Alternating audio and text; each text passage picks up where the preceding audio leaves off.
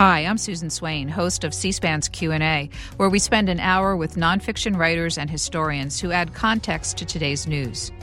On August 24, 1955, Emmett Till, a 14-year-old black youth, visited Bryant's Grocery in Money, Mississippi, where the white store clerk Carolyn Bryant accused him of flirting with her, breaking social codes in the Jim Crow South. Emmett Till's 16-year-old cousin, Wheeler Parker Jr., was with him then, and 4 days later, when Till was abducted in the dead of night by Carolyn Bryant's husband and brother-in-law, who tortured and killed him. The pair was acquitted, but later confessed. In this episode, Reverend Parker, co-author of a new book titled A Few Days Full of Trouble, tells his personal account of what happened to Emmett Till and his efforts of more than 65 years to find justice for his murdered cousin. Our conversation will begin in just a moment. Reverend Wheeler Parker Jr., your new book is A Few Days Full of Trouble, Revelations on the Journey for Justice for My Cousin and Best Friend, Emmett Till. You've got an extensive bibliography, and it details that the story of your cousin Emmett Till's horrific murder in 1955 has been told many times in books, in movies, in articles, memorials.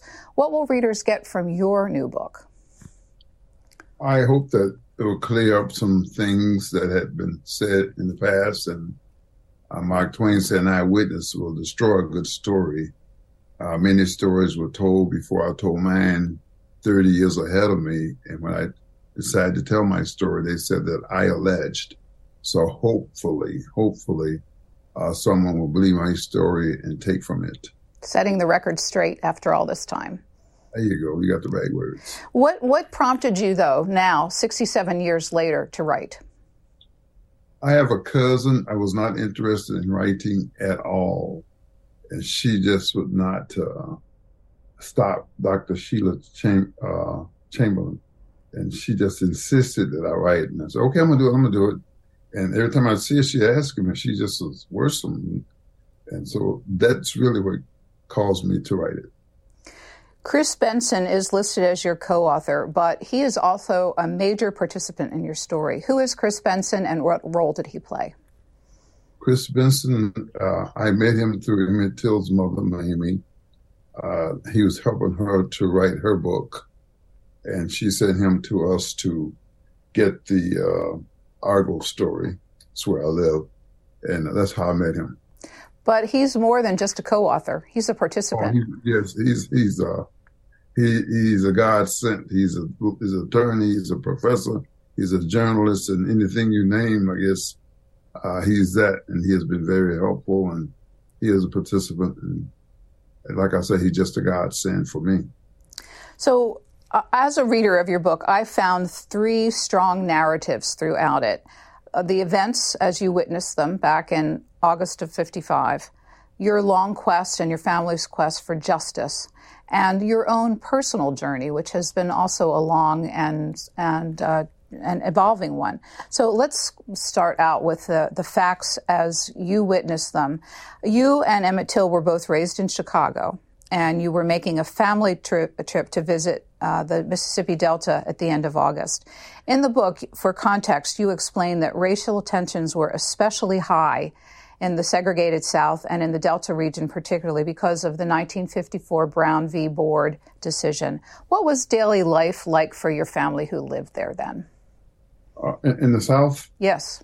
Well, there were certain laws and mores in place, and they were very much entrenched, and we abide by those, and there was no problem as long as you stayed in line and conduct yourself accordingly. So we knew what the rules were, and very stringent, and we knew that if you got in trouble with anyone, you could get no help from no one. Did you and Emmett Till, your cousin, discuss that on your trip south?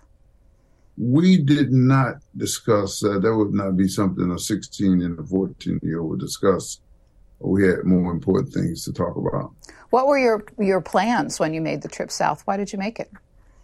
There was a tradition, and probably still pretty much is, that the Great Migration brought 5 million blacks to the North. Tradition each year was to send the children back to be with their grandparents and with their relatives in the South. and that was a tradition, and it went on, and it was viable. You met other family members come from different parts of the North, and sometimes from California. So it was a great, exciting time, fun time, and we got together and had a great time. You say in the subtitle that Emmett Till was your best friend, and you actually have a nickname for him that you use throughout the book. Would you share it with our viewers? His nickname was Bobo, and it's still kind of hard for me to say Emmett Till. It just doesn't sound right. Well, that's why I wanted to get it on the record, so feel free to use Bobo now that people know who you're referring to. Yeah, Bobo. His name was Bobo, and I moved next door to him. We did not live in Chicago proper. We lived in a little town called Summit, Argo, Illinois, and of course he moved. His last 2 or 3 years of his life was spent in Chicago proper, but we lived out in the suburb, what they call the country of Chicago. So will you walk me through those few days full of trouble began on August 24th, 1955 at the Bryant grocery store. Would you walk me through what you saw that day? It was a day we had, remember, it's cotton picking time, it's farming, harvesting time. So when you go south during that time, you get right to the cotton field. So we had been in the cotton field that day picking, and we left just before sundown. Normally you work from sun to sun when the sun come up until it go all the way down. So we decided we'd go up to the little store, which is about 3 miles away, up the gravel road there to the blacktop. And we arrived there, and people had gathered from different little areas, little hamlets, and there were only I think 350 people in Money itself. So they came from different little areas to this little country store. And we gathered outside there. Some were playing checkers and jaw jerking and joshing each other and having a great time. And while we were there, I decided to go in and purchase some things in the store. It was a typical country store where when you went into the store, you went up to the counter. Everything that you wanted was behind the counter, and you pointed it out and you told the storekeeper what you wanted, and they would bring it to you. And you didn't shop and bring your stuff to the counter, but they would take it off the wall, off the shelf, and bring it to you. That's how you purchase your things. And I purchased my things there. So then what happened with your cousin Emmett? Emmett came in before I left out. By the time I'm winding up paying for my things, he came in, and I remember thinking very vividly, I said, I hope he got his act together today. I hope he know the rules of the South, and because you're always conscientious of where you are. At least I was. My formative years were spent in the South, and I was very well entrenched in the mores and the laws of the South. I knew the do's and the don'ts, and most of your time spent in the South was not in that environment. But when you went into that environment, you had to be very careful, because some people had been killed for reckless eyeball. They protected a Southern way of life, a system that was in place. So I saw Emmett. I said, man, I hope he got it together. I knew, because I had been about 7, 8 years, but the training very much in me. And I heard all the stories all the time about the South. We call it going behind the Iron Curtain. So I left him in the store. Nothing happened while I was in there. And shortly after, my Uncle Simeon, who was 12 years old, Emmett was 14, and I was 16, came in with him. And nothing happened while they were in the store. They came out of the store, and once they were out of the store, a short time later, I don't know how long, Miss Bryant comes out of the store. And Emmett is a prankster. He loved to make people laugh. He never had a dull day in his life. He's a jokester. So he whistles to make us laugh. Give her the wolf whistle. And when he did that, we could have died. I mean, you had to have understood the atmosphere in 1955 in Mississippi, a black man whistling at a white woman. I mean, that was death itself. And we just couldn't believe it. No one said, let's go. My uncle, who was 16, he had use of a car. And we just made a beeline for the car. I got into the car, and Emmett, now he's afraid. He's anxious because we know what he has done. He had no idea. He just didn't have no idea. He couldn't comprehend the atmosphere in the South, what it was like. And now he's afraid. So he wanted my Uncle Maurice to take off in the car, but someone had dropped a cigarette, and my Uncle Maurice would not move until we found the cigarette. Got the cigarette together, and there was a car full of us, maybe 7, 8. And we were going down this gravel road. It's dust dark now, and all of a sudden there's a car behind us. We left the black park, we're on the gravel, and dust is flying everywhere. And someone said, "They're after us. They're after us. They're after us." And my uncle sped up, and we jumped out of the car and ran through a cotton field. And of course, the people went right on by, and we regrouped at the edge of the road, and Emmett begged us not to tell my grandfather. But there was a girl there named Ruth Crawford. She said, "Look, this is not over. I know those people. They've done things to people before. You guys are going to hear from this." And we didn't pay much attention. Nothing happened then. The car kept going, and no one said anything. So that was Wednesday, of course, and that was the end of that night right there. So one thing to establish, the person working in the store, it was the Bryant family store, and Carolyn Bryant, who is a key player in the story that you tell, was alone in the store. Is that correct? Working behind the counter? Yeah, she was alone in the store, right. And when your cousin whistled at her, what was her reaction? I couldn't tell you what her facial reaction was, but we know that I don't know if she's coming out to go to her car, but she went to her left and to our right, and someone said she's going to get a gun. They probably said because they knew that Emmett had violated one of the greatest mores of the South.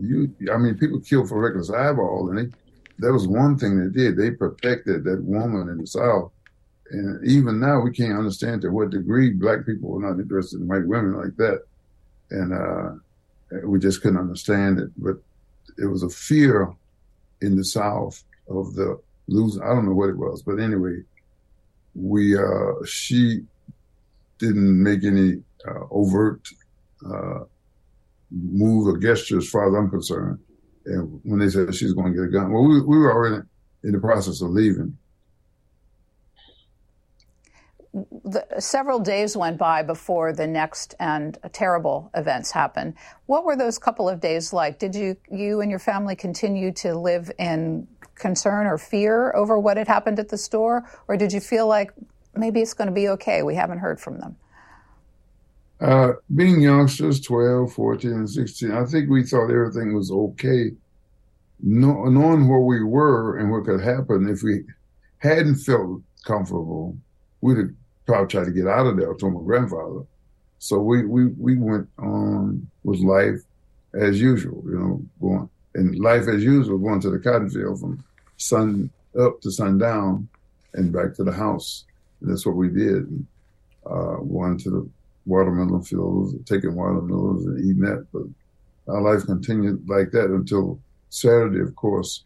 In the South, on a Saturday, most people will go to the local or the larger store to do shopping, monthly or weekly shopping, whatever have you. And we went to Greenwood. Of course, we spent the evening up there until about midnight. Yeah, and your family was enjoying time together, maybe a few libations and everything on that particular night, August 28th, correct? For sure. Yeah, so then August 28th is the next stage in this terrible story. We have a clip of your grandfather, Moses Wright, who you call Papa, whose house you were all staying in, describing that night to 60 Minutes back in 2004, to Ed Bradley of 60 Minutes. Let's watch. Carolyn Bryant's husband Roy and his half-brother J.W. Milam went looking for Emmett Till in the middle of the night and found him and his cousins at the home of Reverend Mose Wright, Emmett's late great-uncle, who recounted what happened next.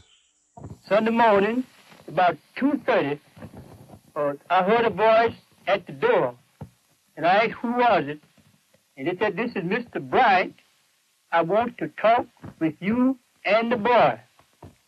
And when I opened the door, there was a man standing with a pistol in one hand and flashlight in the other.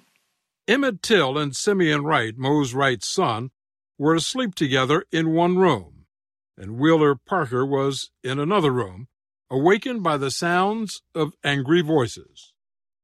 So what happened next, Reverend Parker?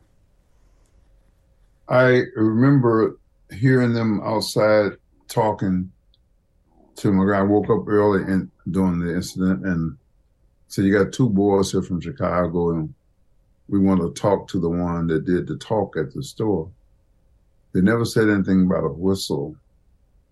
And right away, my knowledge, I'm 16, and the stories that I've heard, having heard about people being hung down the street from my uncle's house, and my dad had to sleep with his gun overnight because of possible altercation.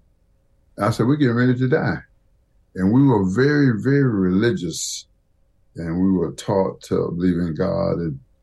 And first thing pops in my mind, not only am I getting ready to die, but my relationship with God is not right. So when death is imminent, your mind goes to every bad thing, whatever it is you've ever done, and you're trying to make amends with God. So I started praying, and I'm shaking like a leaf on a tree, and I'm asking God. I said, "Lord, if you just let me live, I'm going to get my life together. I'm going to straighten things up if you just let me live."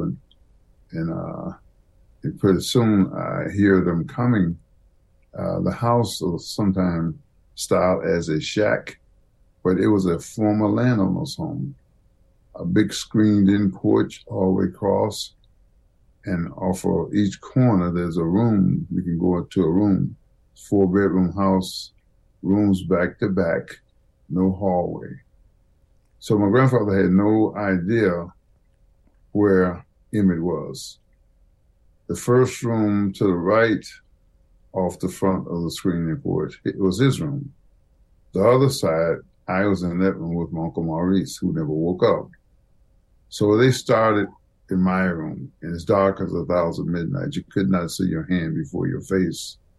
In they walked, no lights on in the house. In they walked with a pistol in one hand and a flashlight in the other. I am shaking, praying, and as they came toward me, I closed my eyes to get ready to die the best way I could and be shot. They didn't open my eyes again, and they're passing by me. And they went on to the second room. Emmett was not in that room. My cousin Curtis is there. He didn't wake up either. Went to the third room, and they found Emmett in the bed with my Uncle Simeon, who was 12, and my Uncle Robert was in that room also in another bed, and he never woke up.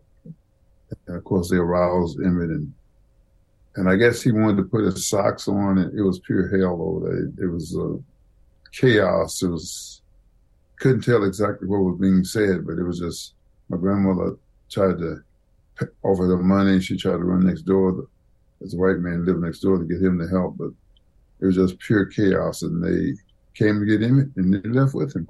Said they'd bring him back if he was not the one. So they marched Emmett out the door to their waiting vehicle. There was a critical moment that plays out throughout the rest of your investigation when a voice was heard. Would you tell me about that? I didn't hear the voice. My grandfather said that he heard a light voice, the niche of a woman, and they asked, "Was he the one?" And she said yes. So yes. He was pretty sure it was a she that said yes. Yes, he was. Yes. Yeah. Mm-hmm. So, and that's been the question for 67 years. That's right. And so much of the investigation that you talk about later on. So Emmett has been marched away in front of your family. How could you respond? How did you respond as a family? We knew where we were. We knew the South. We knew the mores. We knew the people. And we knew it wasn't good. It was not good at all. You had to have lived under those conditions to really understand now what I'm talking about. So you felt helpless. I mean, you were helpless. Only somebody you could call on was God. I didn't call on my grandfather when they came. I knew my grandfather could not help me. It was a case where when they decided to do something to you like that, and it happened on I won't say a regular basis, but it did happen because it was the thing that was used to keep black people in line, and it worked very well. because they didn't talk about doing something to you or killing you. They did it, and they didn't have to worry about no one saying anything to them, and you had no protection. No one was going to bother them about doing something to a black people. Did you go to the authorities? Did your family try to get help from the authorities? They did. I did not. They went and they looked by the rivers where normally people are thrown to hide the evidence because they don't want bodies laying all over the place. Well, sometimes they would leave people laying so that the people will see it and take note and be afraid. But sometimes they look by the rivers to discover the bodies of people who have been thrown in the river. So yes, they did go to the authorities, and they went into action. The authorities went into action, which was very unusual. How long did it take for Emmett Till's body to be discovered? That was Sunday morning. I believe they found his body on Wednesday. By that time, I was back in Chicago. Why did you go back to Chicago? Hey, I would have left Chicago that moment if I could have, because I felt fearful. I was fearful for my life, and I felt by being in Chicago, I felt that I would be safe. Did your family think the worst of what had happened, even though there hadn't been a body found? I'm sure, as a whole, yes. I got back, and there was a vigil, and they saw the moment right away. They started looking for him in the river. So they thought the worst, yes, because they know the deal. You don't whistle at a white woman in Mississippi. You just don't do it. You don't even look at them. So they knew right away it could have been a death. Sorry for interrupting you. The two perpetrators, Mr. Bryant, who is the owner of the store, and J.W. Milam, were arrested fairly soon with this on charges of abduction. Did they admit to having abducted your cousin? They did. They were highly insulted that they had been arrested for protecting a Southern way of life. Matter of fact, I understand that when the first sheriff went there, they would not even go with him. I understand they told him that's BS. I'm trying to protect a Southern way of life, and you guys are going to arrest me? So then I understand that the high sheriff, the next level, went and told them, we're coming after you, we're taking you dead alive, let's go. And that was history being made to arrest someone, to charge someone to doing something to a black man. That may not have been the first time, but you can rest assured it was very unusual and something that was not going to happen too often, because they could get away with anything. But there has always been someone that had the fire in their belly to stand up and the courage to do what's right. So the charges were changed to murder after Emmett Till's body was discovered. This is the terrible question to ask you, but when his body was recovered, what did the extent of the injuries that your family saw tell the story of what had happened to him? It was beyond imagination. You wonder, he just turned 14. How can, we heard Willie Reed's report, how that he heard the screaming and the beating. And you wonder, how can a human being do that to another human being?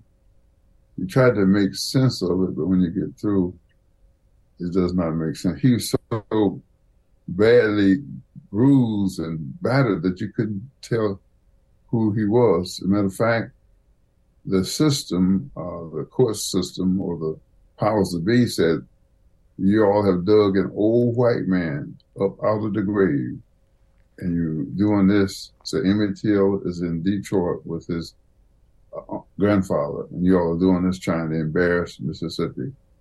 So for them to say that we dug an old white man up, and Emmett is 14, he had hazel eyes and you're fair-skinned. So it tells you how badly his body was damaged. He had also been shot? Yes, shot in the head. Someone said he was drilled in the head, but we believe that it was shot. He had been shot. There was a hole above his right above his right ear, I believe. And the last part of this, because it's actually important to the story, how did they ensure that his body would sink?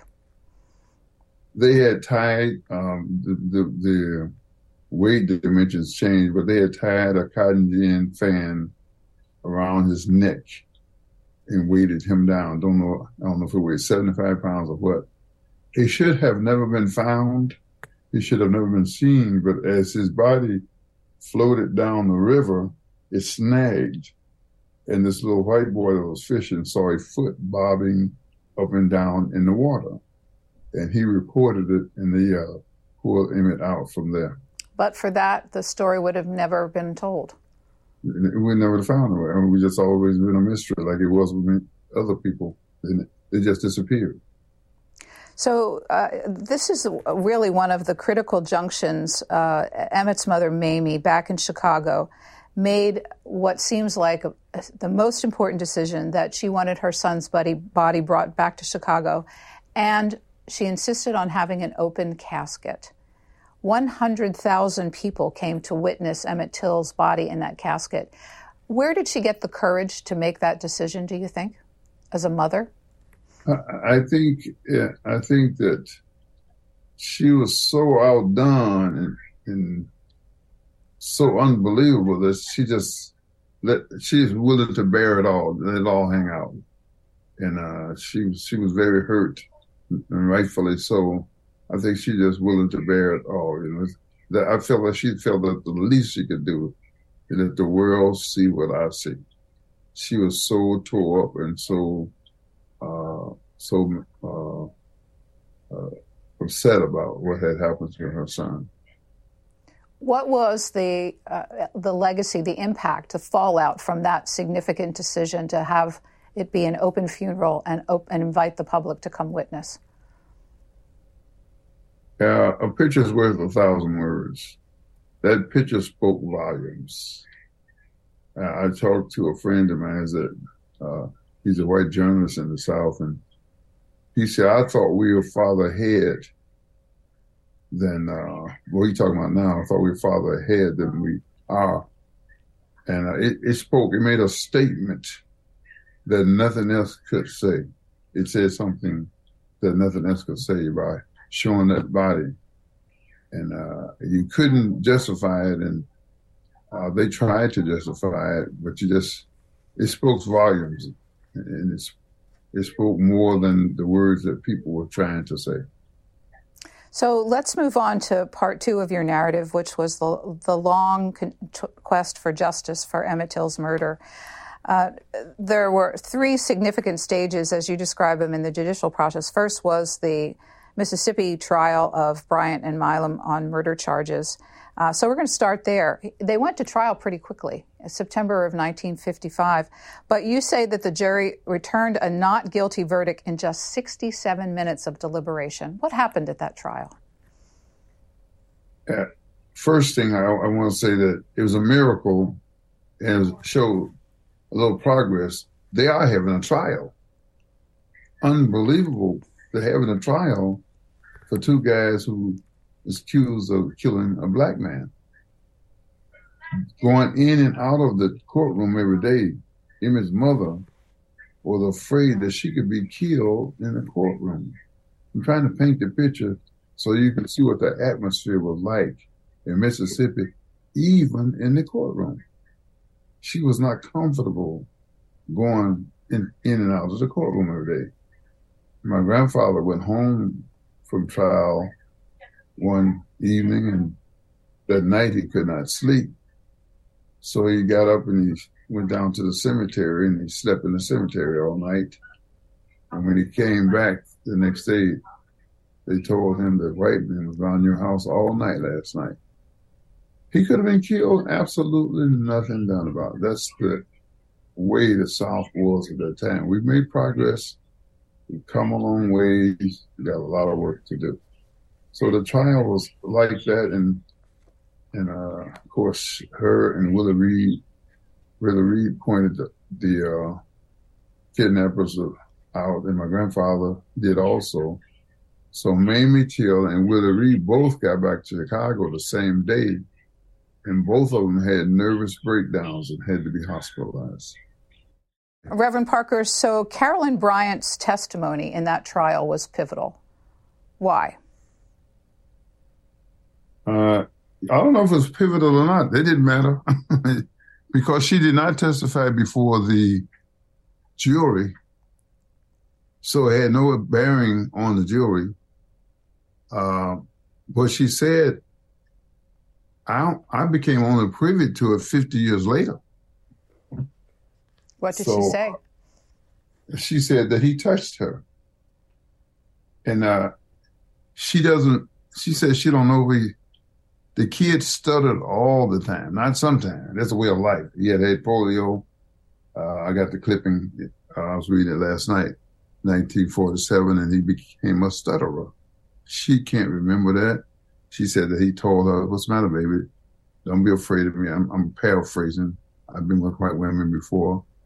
But you had to do something to kind of justify what they did to him. It's kind of like Hitler did the Jews, you got to demonize them.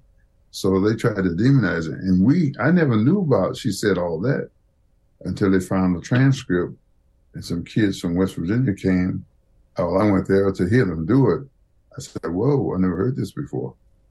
So and when they came to get him, they never said anything about him touching her or even whistling, just the talk. But by now, you got to try to protect your husband. You got to try to protect, because no one ever expects that they're going to be arrested or accosted for doing something to a black man. That was not in their wildest imagination that they would have to defend themselves like they had to. And they were safe. They were safe. As the lawyer said, the defense attorney said, every Anglo-Saxon one of y'all have the courage to turn these men loose. And that's just what they did. The next significant event, January 24th, 1956, the two of them spoke to a writer for Look magazine named William Huey. And they were at this point protected by double jeopardy because they had been acquitted. What did that article say? That article has stayed with me from the time age 66 to now. It was such a damaging article for me, the way they portrayed him. And I felt so helpless then and feel a little better now that I'm able to tell my story to you. Maybe somebody will believe me. But what they said was ludicrous, that he stood up against them, facing death. Tell them I'm not afraid of you all, and all of the things we read the article. And it was not him at all. I know Emmett. I know Bobo. We live next door to each other. And we went places, did things together. But that article and that mainline news periodical carried the story. And for 30 years, it was like Emmett got what he deserved. That's what I lived with from 1955 to 1985, when things started to change a little bit. The atmosphere, the attitude was all together. He got what he deserved. Matter of fact, I was speaking at a school, and they said, "Why are we here? Emmett misbehaved. Oh, he got what he deserved." That's painful. And when I told my story 30 years later, they said, "I alleged." Yeah, so we got a lot of work to do. We come a long ways, and when I see things happen to some other people recently, the spirit is still alive, but we've come a long ways. Two federal cases, the first one in 2004. On what grounds did the feds agree to have an investigation into his murder? Someone had wrote a book or did some talk about, he had information about people who were still alive was intricately involved. So they decided they would investigate. And of course they investigated and gave it to a grand jury, and they couldn't find anything worthy of arresting anyone. So they empowered a grand jury and no charges were filed. Yeah. No charges. You report in the book that it produced 8,000 pages of documents and no indictments. But two people come into your story at this point who are really important. An FBI special agent by the name of Henry, and also a man named Alan Sykes. Let's talk about Alvin Sykes. How did he come on the scene with you, and what important role did he play in Emmett Till's pursuit for justice? Yeah. Alvin Sykes is a very unique character, unusual, out of Kansas City. This man didn't finish high school. I don't know if he finished grade school good, but he was so entrenched in the law that lawyers thought that he was a lawyer. And he had helped solve a case out in Kansas, and he got the fire in his belly about Emmett Till. So he came here and started the Justice Campaign. I'm not sure about the correct name. And he wanted to pursue it with Mamie, because she died shortly afterwards. And he had me to go to the Justice Department. He was able to get the powers to be, the senators and the Congress, to pass a law. I don't know the proper name, but we call it the Emmett Till Bill, which allowed $1 million a year for 10 years to pursue cases. And I believe, I could be wrong, from 1970 something back. Alvin was able to get that done. In a Republican setting, he was not a Democrat or Republican, but he was a man that wanted to see justice done. C-SPAN readers who follow the Congress will appreciate this story of Alvin Sykes in your book, because he went at it in a bipartisan way from the get-go, worked both sides and both houses of Congress in his pursuit for the legislation, which was ultimately signed into law by George W. Bush in 2008. Law is now permanent. President Obama signed it into place in 2016. So what does it do? It allows, and remember they had to go back, it expired, so President Obama, they went back and had to pass it again, which is still for another 10 years. I think it's indefinite now, and it allows the powers to be to pursue cases like Emmett Till's, cold cases, of people who suffered atrocities from 1976 backwards. And it's there, and we call it the Till. I call it the Till Bill. So Alvin was very instrumental, and he was one of the poorest guys you ever want to see, but he was so knowledgeable. God put the fire in his belly to go into the library, and that's where he spent his time, in the library, learning law. He was so articulate, and he's just unbelievable. And then he died. I just wish he was still here to carry on. And I think they're trying to write his memoirs or his books now out of Kansas City, Kansas. FBI Special Agent Henry was really important to your pursuit for justice. What do you have to say about his role in this? He came on during the time Tyson came and said, Ms. Bryant said she lied on Emmett Till. The case had never been closed, so that brought on new interests in FBI. Walter Henry was assigned to it out of the Northern Mississippi District in Oxford, I believe. And he pursued it to try to find evidence, if there were anyone left, that they were going to, do what they needed to do to bring them to get some justice. And that's the role he played. He made us very comfortable, and he brought us to the FBI headquarters, and we dialogued with them, and they were very instrumental in trying to get to the end of it, or to find justice. I understand from reading your book that one of the aspects of the law is that the federal government is required to keep the family informed as cases progressed, and they did that along the way with you, and even discussed strategy for going forward. Is that correct? They kept us very much aware of what they were doing and what was going on all the time. The 2017 book by Duke University historian Timothy Tyson was the next big accelerant in this whole process of seeking justice. What was the big news in Timothy Tyson's book? Timothy Tyson wrote the book, and his book gave me a lot of hope, and it brought a lot of satisfaction and a lot of closure to me when he was saying that because all my life, I did not like the way that they were portrayed Emmett.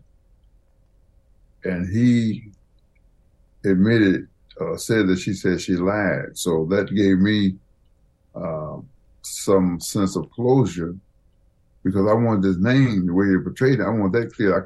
You can't bring him back, but I didn't like the way he was looked at. I liked the way he was viewed in history. So I got very excited about his book, very excited. So the FBI, they went into that, and you read it, you know the story there. But to give our listeners a sense of what's important about it, the central claim, the part that was the big news in the book, was that Tyson said that Carolyn Bryant Donham had recanted on her story. Yes. So what did that piece of information give you, your family, and the FBI license to do? It gave me, we were kind of not at odds with each other. That's what I wanted. That's the main thing I wanted, to clear his name up, clear the way people look at him. That's all I wanted in life.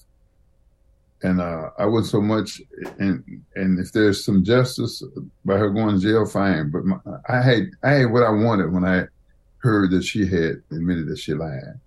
But other family members, they wanted much more than that, and I was not against that.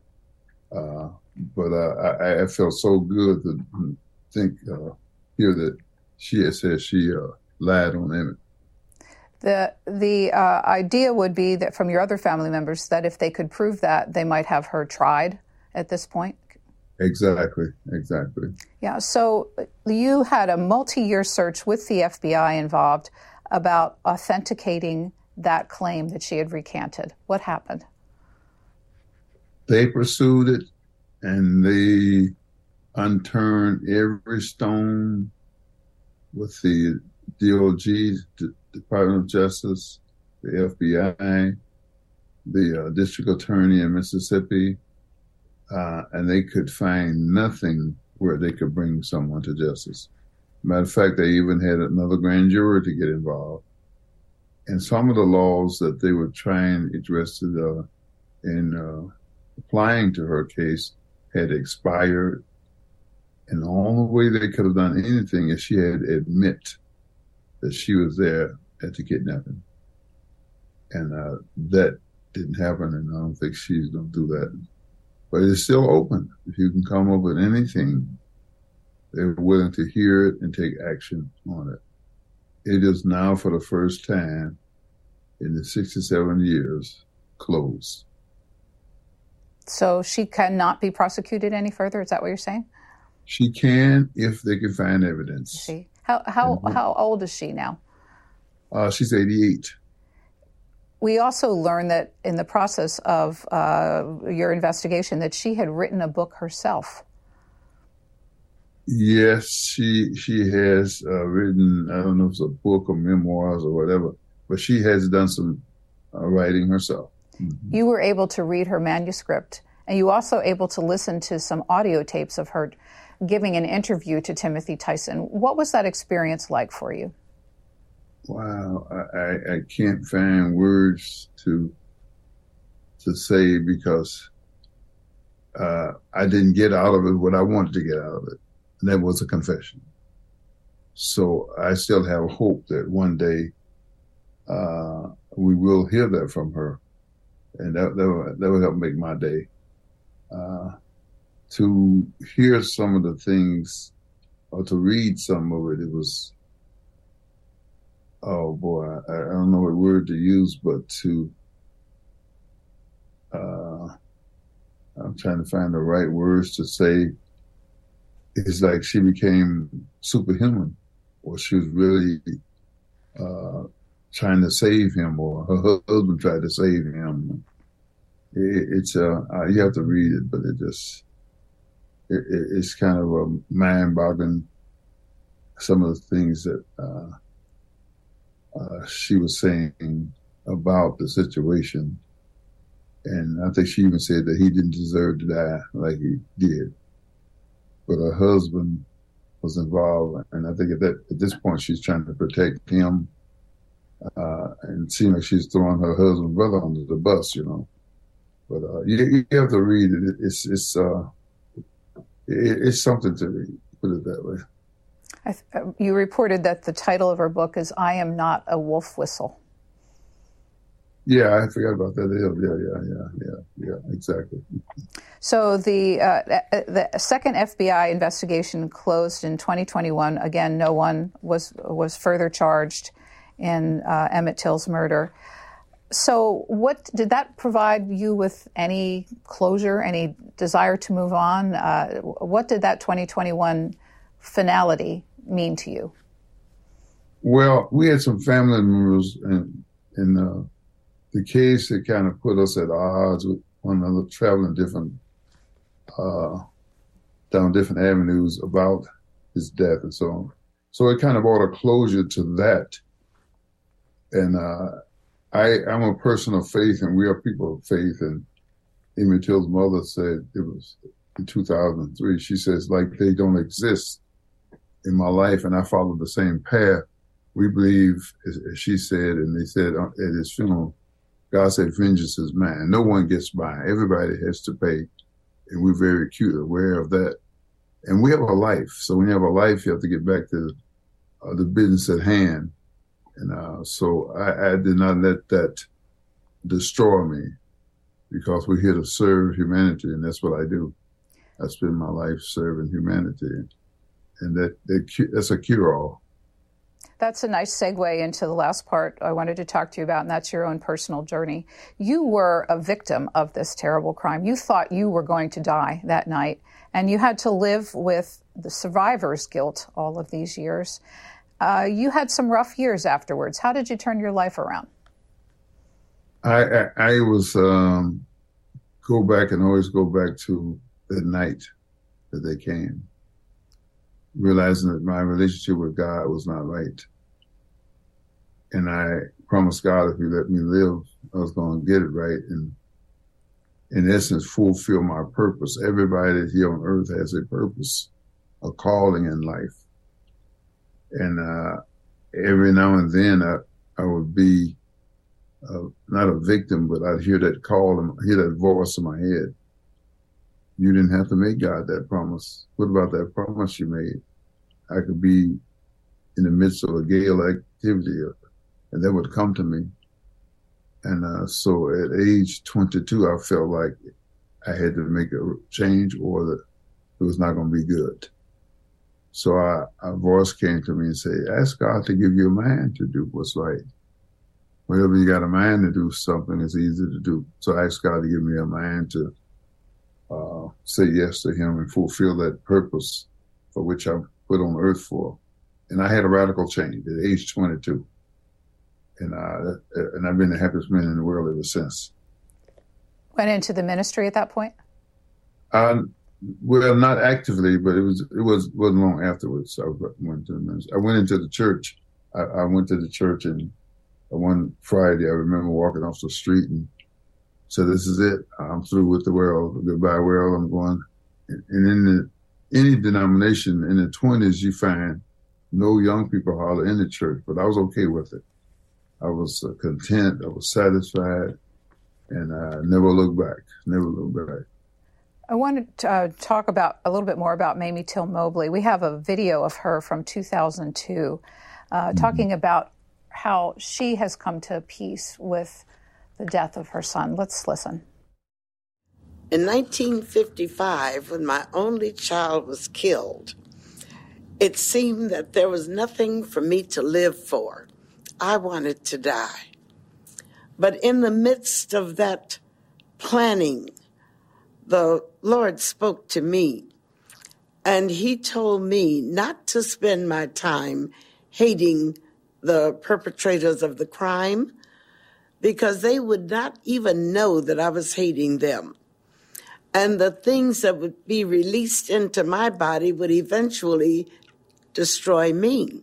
I can truthfully say that for 47 years, I have not wasted any time hating Milam and Bryant. They became inconsequential so far as I was concerned. It was as if they didn't even exist. Reverend Parker, you say that on the 30th anniversary of Emmett Till's murder, Mamie Till Mobley asked you to get into the battle. How did you respond? I'm listening to her because we have a center out here, and I took her by and showed her what we were doing, and she wanted me to carry it on. And right away I said yes. At the same time I said, how can I do it? What is it that I can do? I felt very helpless, but I couldn't say no. I was doing things, but I didn't think of it as being because of him per se. But I knew I had a calling, a purpose in life, and I was working in the community, working with scouts, Girl Scouts, Boy Scouts, Cub Scouts, and all of those things, and parenting classes and stuff of that nature. That's what we were doing. What happened is that my wife got involved, and then there became more interest in the Emmett Till story. So we named the center after Emmett, and then Emmett Till Memorial Center, and we now have programs. Got the street named after him. We got some work done where he used to live, a plaque on that lot. So those are kind of things that we're doing. He still speaks from the grave. I mean, been gone a long time, but he still speaks from the grave. You write that one of the questions for yourself all along was, what would justice look like? And that as in the last few years, you reached a real view that had evolved for yourself on what that might look like, and much of it around young people. Can you talk about that? What would justice look like? I resolved and accepted the fact that everybody reap what they sow, and we have a purpose in life, and we're here to serve humanity. So I'll spend my time trying to fulfill that purpose and the calling that's in my life, working with young people. And many times I think if Till was here, he would be a natural born leader. And I would want to think that he would be doing just what I'm doing. So when you reflect back on the legacy of this murder, there was the Emmett Till bill, as you call the hate crimes legislation. In 2020, the Congress passed and the President signed the Emmett Till Anti-Lynching Act. So two major pieces of legislation. There are now cold case investigators working on civil rights cases at important law schools around the country. As you said, there's an education center, and the National Park Service is working with you to establish sites that would mark important points on Emmett Till's life story. I'm wondering what you think about all of this, how you process all of the things that came out of such a terrible event. And I do think about it. And it's a good question. When I get through thinking about all that has been accomplished because of Emmett, we're getting ready to, in my high school, which is next door to me, we're getting ready to put a Mamie Till Way, a statue of Mamie with a picture of her son in front of the high school. One of the many things. But my mind always go back to the night of his death. The beating and the screaming and how he suffered. Appreciate all the things that were done, but I always go back to that. It doesn't depress me, and I appreciate what was done. But his mother said, "I hope you didn't die in vain." He didn't die in vain, and I think about him having an experience on the back of a CTA bus that summer before we went. A good friend of ours, they came from Moody Bible Institute, and they led him to Christ on the back of that book. So I have those thoughts that I don't talk about much, but so those are my mixed emotions that I have. So in our last couple of minutes here, what do you think the story of Emmett Till represents about America? Wow. it tells, and I tell people for my talks, I say, I always have to start off, we're not here to stir up animosity, ill will, or hate. We want to talk about history. Emmett Till's story marks a period in our history of where we were and where we are now. It shows how far we've come, how we got here, and how much work we still have to do. I want to thank you for spending this time with us, Reverend Wheeler Parker Jr., Emmett Till's cousin, whose life was changed along with Emmett Till's loss of life back in August of 1955. His new book is A Few Days Full of Trouble, Revelations on the Journey for Justice from My Cousin and Best Friend, Emmett Till. Reverend Parker, thank you so much for the conversation. Thank you. Have a great day. Thanks for listening to C-SPAN's Q&A, and subscribe to us wherever you get your podcasts so you'll never miss an episode. And while you're there, please take a minute to rate and review us. You can also send us an email about Q&A at podcasts@c-span.org. Send me your questions, your comments, or ideas. Your feedback is welcome.